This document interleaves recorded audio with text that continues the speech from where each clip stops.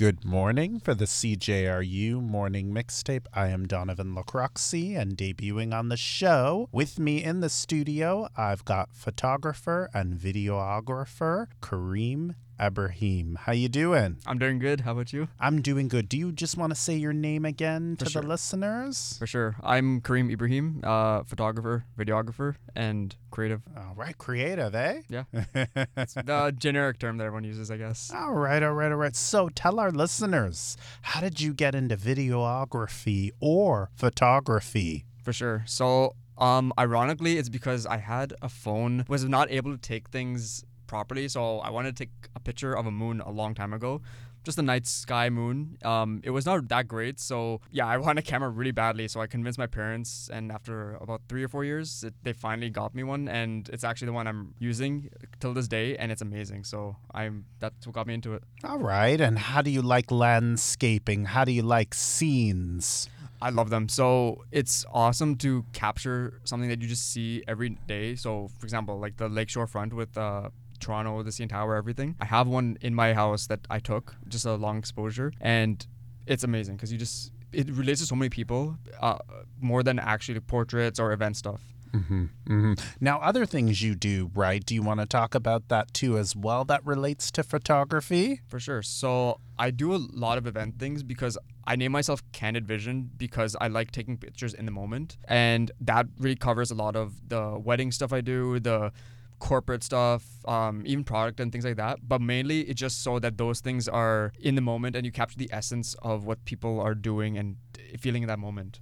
What's your favorite moment when you're taking that picture? What were your favorite moments taking pictures? For sure. So it was when capturing something that you really don't think you'll capture, especially like, let's say someone's jumping in the middle of a frame and it's meant to like be expressive. You know those money shots almost, like where people, like you don't expect it to come through and it actually comes through. Those are the best moments. And I've had a bunch of those, thankfully, because through experience and just in general through sheer luck, it's one of the best feelings ever. And the best feeling, eh? Yeah, definitely.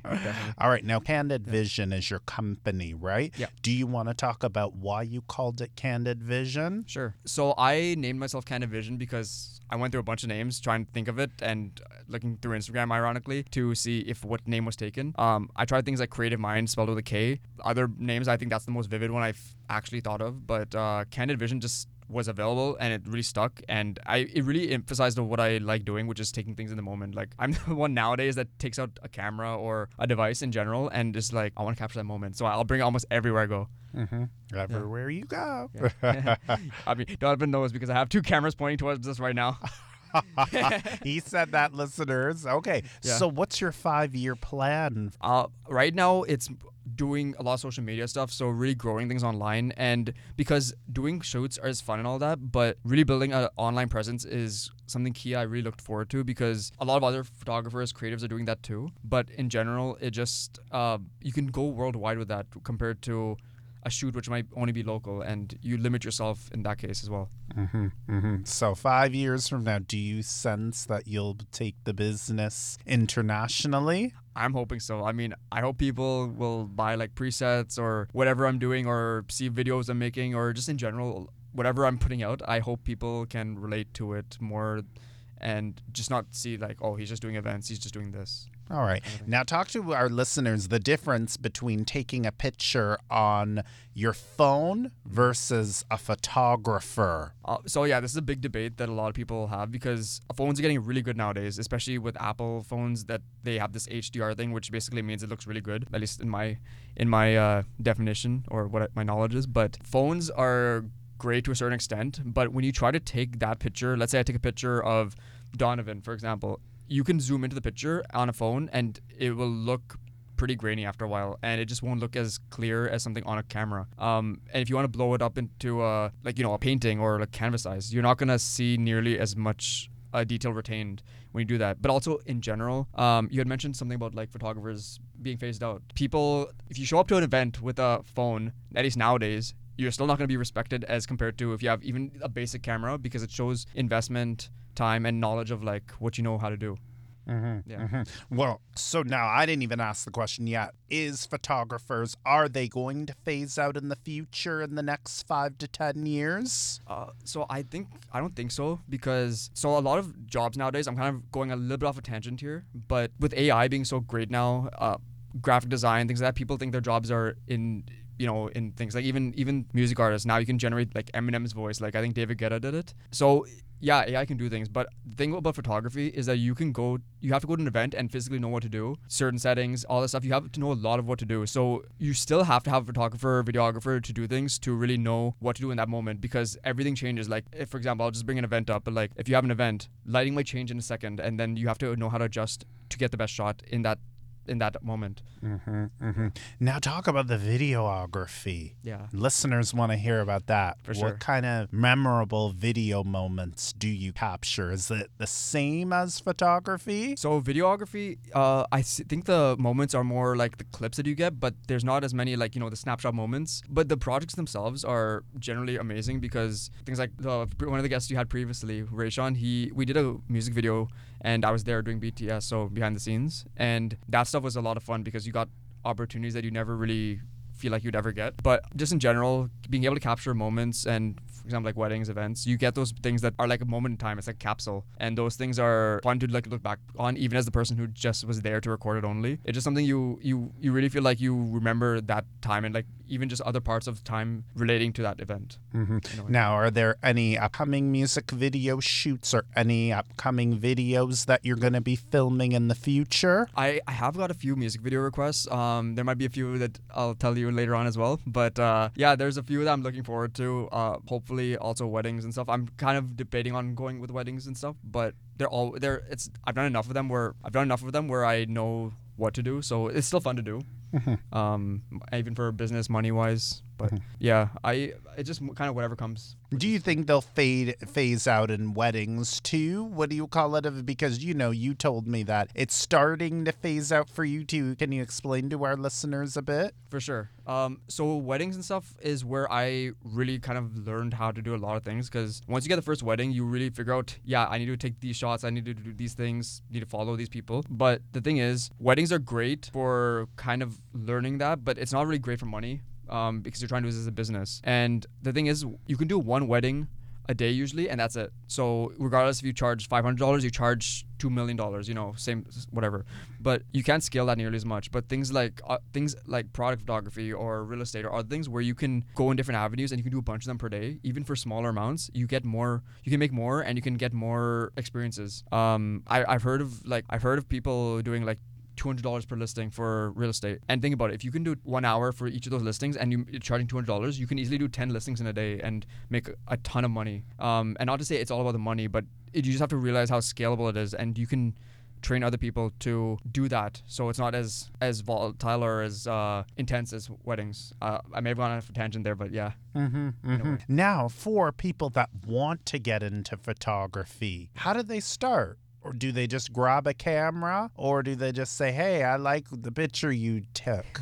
How do they start? For sure. Honestly speaking, I'd say use what you have. If you have a phone, use a phone. Especially for videography with TikTok and Reels nowadays. Start there because you have that. And I'm pretty sure most people have a smartphone now, which has all these app capabilities. If you can even afford even a beginner camera like a DSLR, the Canon T6i, which is what I still use to this day, and it's an old camera, it's still really great, and you can still get really great pictures with it, and people most of the time won't know the difference. And obviously that's the one thing that to invest in, but the main thing to go right from the beginning is knowledge. And it might be cliche to say that, but like learning how to do it is better than learning to know how to do it is better than getting the gear and then not knowing anything, because you can take great photos even on the worst gear, even on film cameras nowadays, where if you know what you're doing, you can get much better photos than something that's much higher quality or much more expensive nowadays. All right, so talk to us about our travel lovers. What advice would you give them? Let's say they want a perfect scenery. Let's say they're going to somewhere in Africa. How can they get a good lens picture? For sure. I would say do a couple of things. First, set up your camera to bracket, which basically is a way of setting up your camera. Take one underexposed picture, which is darker, one middle, and then one brighter. And in an ideal scenario, if nothing moves, you'll get the best picture possible because you combine those later on. But the thing is, I'd say take one blank picture, and if you want to take one with yourself in it, then you can combine these with Photoshop and you can get that crazy picture that you might want of yourself to get that. But if you want something more stock, then just take a bunch of pictures and just use that and put that forward to on sites and things like that, because that's something that you're not going to get a good shot every single time, but if you take a bunch of pictures, there's guaranteed to be at least a handful that are going to be the best possible. Mm-hmm. Now talk to us about our people, or people in general, not our people. Yeah.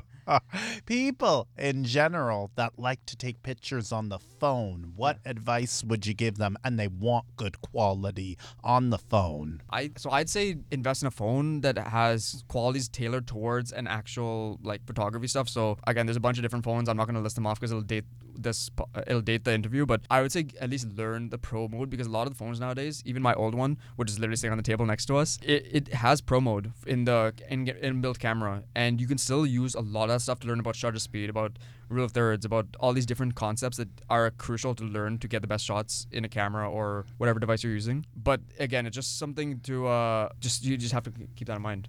Future entrepreneurs, let's say they want to start their own business, but they want to do photography. What do you want to tell them? So I'll kind of relate to what I said previously, is learn the concept. So like not just photography, but learn how to sell, because that's something I'm learning nowadays too. Because I focused a lot on the creative stuff a long time ago when I was in school. Didn't need to sell, but like nowadays selling is crucial. So I'd say learn how to sell more than anything, because that's how you'll be successful for anything, not even just photography, videography. But that is one thing, but then also really hone your skills. So honestly speaking, if you can, shoot whenever you can or record whenever you can, because you'll learn certain things that you will never know. Even setting a setting maybe a few notches up or a few notches down will change your photo, and setting some things on your camera will be insane. So I think I've mentioned to you, Donovan, about JPEGs and RAWs and stuff like that. That one setting can change a photo and in editing from being kind of bad to basically being able to save it from being bad. So I think that those are the two big tips I give. Now, if I mess up, right, what do you want to tell to the people that might have messed up or have some bad photos? What do you want to tell them? They can start all over again, of course, but what if they did not like how their summer vacation or their wedding photos turned out? Mm-hmm. I would say shoot in JPEG and RAW and JPEG first, because RAW and JPEG especially will give you big room for error. So RAW, you can save a bunch of stuff, which will like you'll be able to take an overexposed photo or an underexposed photo and bring it up to be, fairly decent. I've saved a bunch of photos of like the CN Tower and stuff, which I thought were like absolutely horrible. Like it was literally pitch black, and then you lower a bunch of stuff and it saves it. But point being is like you can do a lot to save your photos just by that one setting alone. But then also if you shoot in JPEG, I mean, you have the option of another photo saved, but also it's just something you can export quickly. So I think that's the biggest thing to keep in mind that will save you a lot of headache in the long run, and then learn how to edit after that too. All right. Did you want to throw out your social media platforms just in case? There are people that have questions. Maybe they want you to shoot their music videos, or they have questions, they want to take some pictures. Maybe they need to look presentable for prom or their wedding. For sure. So you can find me on Candid Vision pretty much anywhere. So YouTube, Twitter, Instagram especially, and in general, if you find my website, you'll find it under pretty much the same name, Candid Vision or Candid Vision Media. And if you search my name, Karim Ebrahim, Karim Ebrahim, you'll find me under pretty much all those accounts too. So those are my social medias. All right. Any final things you would like to tell our listeners? I would say more than anything, just experiment and just go do it. So if you're trying to take photos, go shoot a bunch of times. If you're trying to record, and especially with YouTube growing nowadays, just go press record, because I do that and I've seen such growth in myself. So I think if you just can do that, you'll actually do so much without even realizing it, and you'll benefit from it just without even realizing it. Even if you don't post it, that's something you'll never like regret it. All right. Thank you for coming to see me in the studio. Thank you for having me. It's been great. All right. For CJRU 1280 AM, I'd like to thank you. Can throw out your name again? Karim Ebrahim. Thank you so much. And thank you to the listeners for listening to this episode as well. Thank you.